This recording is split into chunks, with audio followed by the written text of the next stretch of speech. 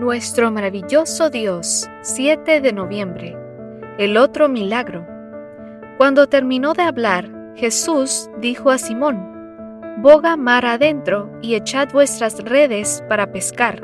Respondiendo Simón le dijo: «Maestro, toda la noche hemos estado trabajando y nada hemos pescado, pero en tu nombre echaré la red». Lucas capítulo 5 versículos 4 al 5.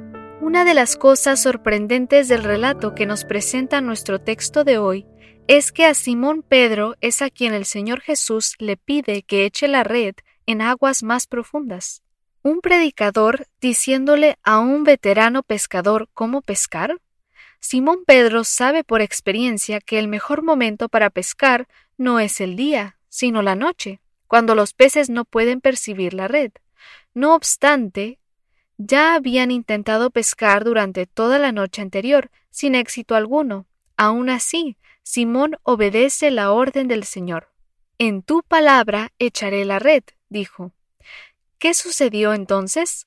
Dice la Escritura que fue tal la cantidad de peces que atraparon que la red se rompía, y además la pequeña embarcación se hundía, tanto así que tuvieron que pedir ayuda a los pescadores que estaban en otra barca, y poco faltó para que esta otra también se hundiera.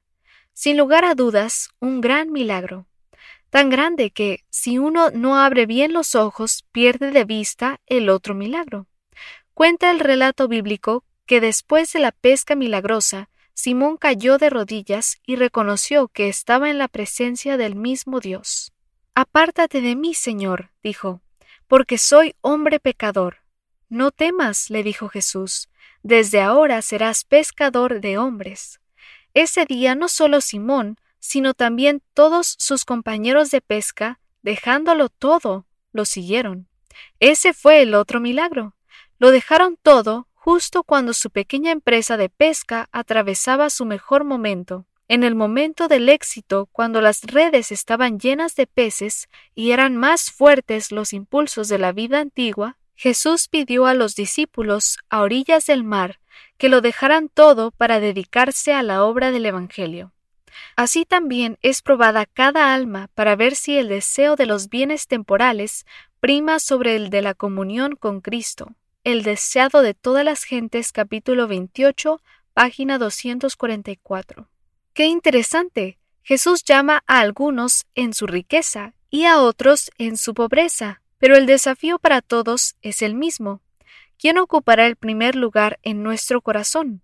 ¿Los bienes temporales o la comunión con Cristo? El otro milagro puede ocurrir contigo, conmigo, si en su palabra echamos hoy la red. Querido Señor, enséñeme a hacer siempre su voluntad, aun cuando lo que me ordene parezca no tener sentido, y fortalezca mi fe para darle el primer lugar en mi vida, tanto en mis mejores como en mis peores momentos. Le pido en el nombre de Cristo Jesús. Amén.